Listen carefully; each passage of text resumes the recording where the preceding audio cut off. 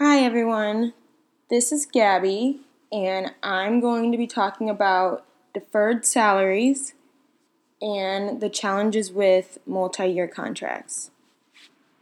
So first, deferred salaries are when a part of a player's contract is paid out over an increment amount of time, and this allows teams to be able to have more money available to them at the moment so they can sign on more new players and hopefully gain some success from adding on these players.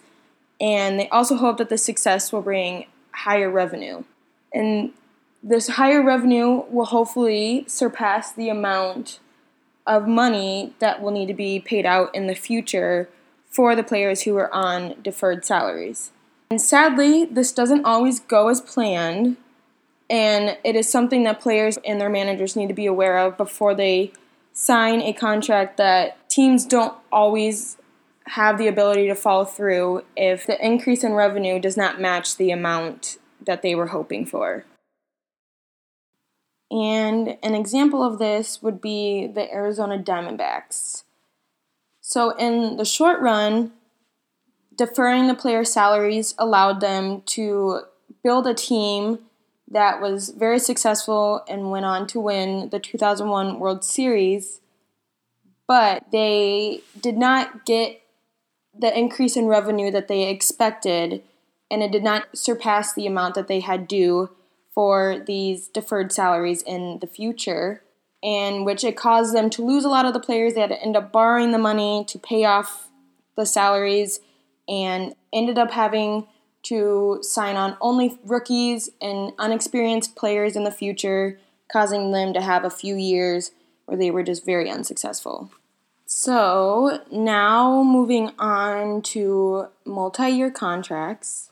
They can be challenging because no matter what happens in the future, a contract is guaranteed and set in stone.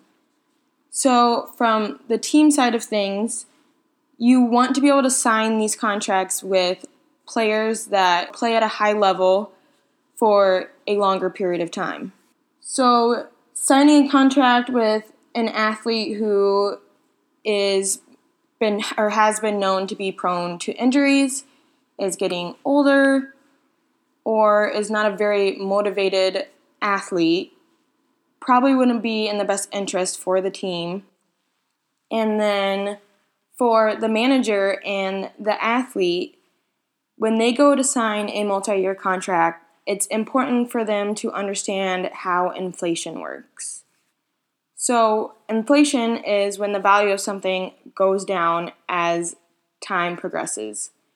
So every year, the value of the dollar does lower, meaning when you have a contract that you have signed and it is the same amount every year, you are technically losing money in your contract due to inflation, which we'll use Al Hartford for an example.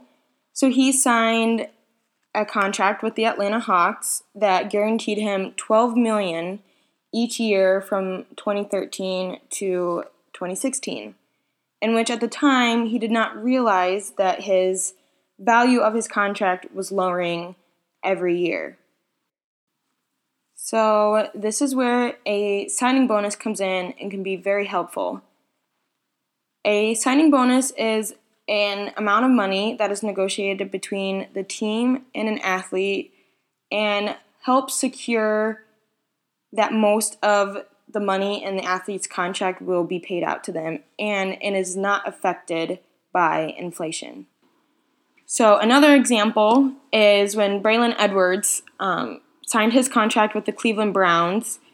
His manager and him made sure that they signed a $6.5 million signing bonus to help make sure he was guaranteed all the money he could.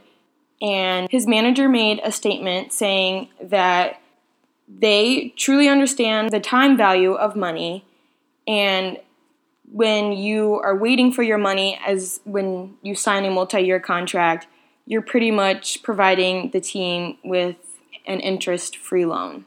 So with deferred salaries and multi-year contracts, athletes and managers really need to understand the different risks and the things they are going to encounter when signing these contracts. And then as well for teams, they have to be aware of who they're giving these contracts to and what athlete is going to need what specific type of contract. Thank you.